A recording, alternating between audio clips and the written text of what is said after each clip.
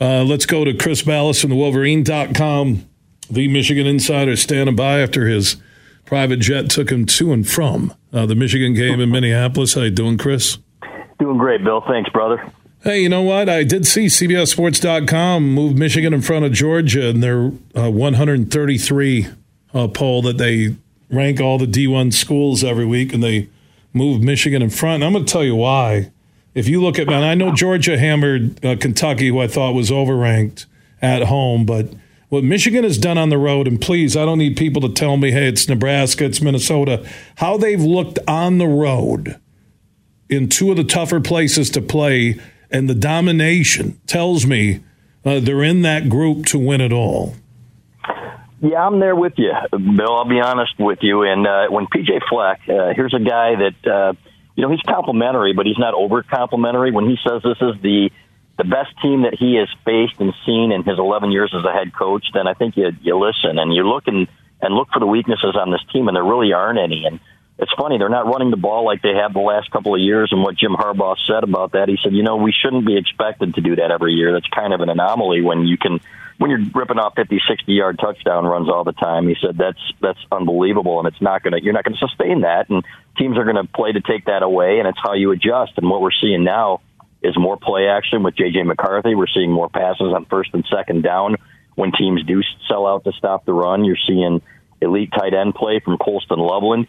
You're seeing the receivers step up. Roman Wilson is a legit number one guy now. He's not the biggest guy, but you can see with his speed what he's capable of doing. And then that defense is just absolutely smothering with Mason Graham back in there with one hand.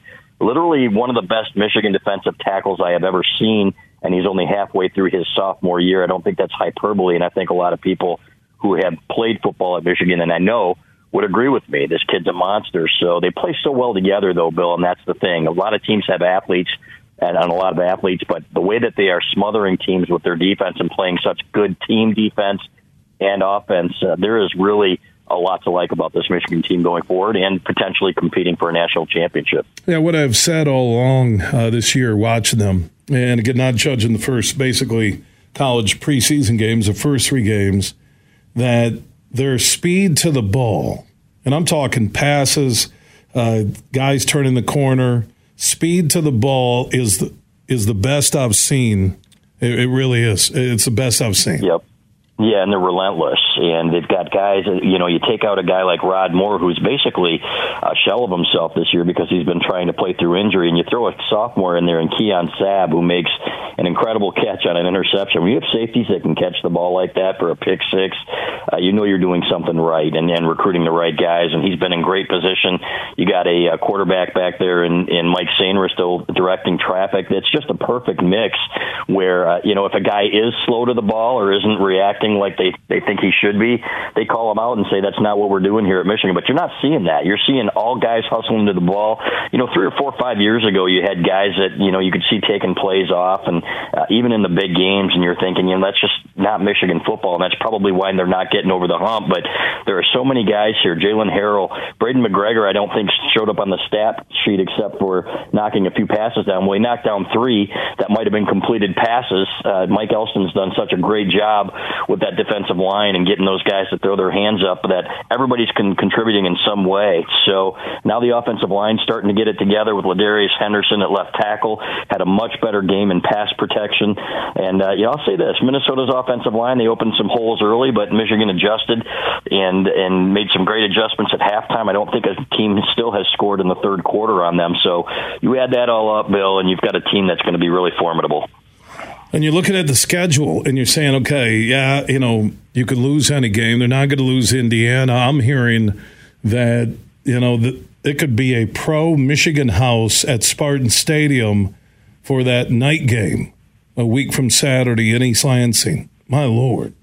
Yeah, there are a lot of tickets available, and I know on our message boards and around the Internet, Michigan fans are banding together to buy up as many as they can, and I think if Michigan State loses at Rutgers, maybe the floodgates open there. And we saw a huge contingent a few years ago in that 3-9 Michigan State season where you couldn't tell when somebody scored a touchdown if you were outside the stadium, whether it was Michigan or Michigan State. So I think that's the goal for a lot of these Michigan fans to take that over. But the way they're playing on the road, that's the thing. These guys really take it personally when they go on the road, and you can tell how much they they really soak it in and they want to take over stadiums, and they've done that. It's been fascinating to watch. They've almost played better on the road than they have at home. So, the schedule has been a disappointment. They're clearly making up for that next year, as we talked about last week when we broke the news about who they were playing. So we're not going to complain too much about that. But it's almost boring, and this team really in the early going, Bill, was kind of going through the motions, and they looked almost bored. Nebraska got their attention, I think, when a lot of people were talking about Nebraska's top run defense and how they would fare against it, and really kind of got them motivated and juiced up. I think you're going to see their best from here on out. Chris Balas from the Wolverine.com, the Michigan Insider, joining us. Flashback to, we gave you credit and talked to Clayton, I think, from your crew. You were busy or something on the day that the story broke about Harbaugh's new deal sooner than later. And I just love Harbaugh, the tradition he's done to throw the post-game interview off to players. He's posing, doing selfies with the team. The dude just does it differently. I'm hoping that, Ward Manuel, major boosters, President Ono, someone steps up before they lose him to the Chargers. Yeah, and what we reported on Friday was, I think, what John Bacon tweeted today, that they expect to get a deal done in a month to make him the highest paid coach in the Big Ten. And I know some in the administration really brought that up and to President Santa Ono and said, look, man, there's no reason to wait here. This is our guy. Let's make him feel wanted and loved. I know that Ward Manuel, the athletic director, is on board with it now, too. And he generally doesn't do contracts during the year, I think, is how it's been posed. But it's, there's just no reason to wait. And I think, I strongly believe, I know that Jim loves coaching at Michigan. I know that he loves being next to his parents. I would say this, if he were to win a national championship here and then he were to say, okay, I want to go and try to win a Super Bowl now, no Michigan fan should be upset with him. This guy has gotten this program to the point where I'd say maybe a half step behind Georgia here. You got to really win it all to legitimize yourself in that category. But then you should just wish him luck. But I think he wants to be here, and if you can get 10 more years out of Jim Harbaugh, the way this thing is humming right now, this is a well-oiled machine. This is as good as it's been probably since the 70s in terms of dominating teams you're supposed to dominate. What are they, like 23-1 in their last 24 Big Ten games? So you need to do everything in your power. And I wrote a column on this and went on a podcast and talked with my partner Doug Skeen about this to get this guy to a deal and make him feel appreciated. Sounds like the wheels are in motion there now, Bill, and that's going to get done. It's a no-brainer, man, really. And Harbaugh seems comfortable, relaxed. I'm looking at the assistants, watching that game. I just marvel that what changed this was the right assistants in the right spot, and the culture can't be overlooked. And I think you brought it up last week that in Nebraska, how these guys love each other. Karsh also on the show, the voice of Michigan football, being around them, that they enjoy the road trips and together. And, man, for as much as people say culture doesn't matter, it sure has the last 3 years with this rise to greatness with Harbaugh and Michigan football.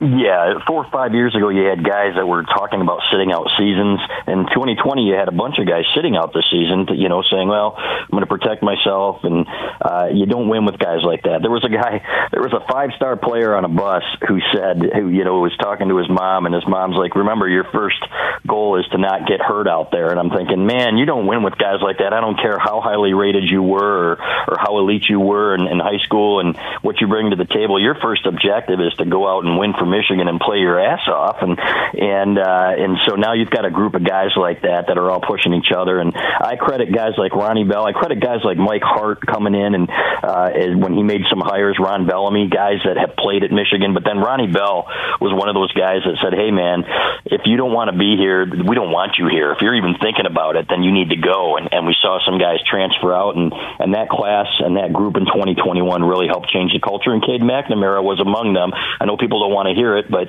the guy, for everything he's done since he left Michigan, was really a big part of helping turn this thing around too. But it was those guys who really got it done, and now you're seeing that culture there. And I think Jim Harbaugh has gotten back to being a college coach again. And he was a pro coach for a while, and I think he ran things the NFL way when he got here, and you could kind of tell it by some of the assistants he brought with him from the NFL. But now he's kind of back into that college mode that made him the elite coach that he was at Stanford, and that version of Jim Harbaugh is really, really hard to beat.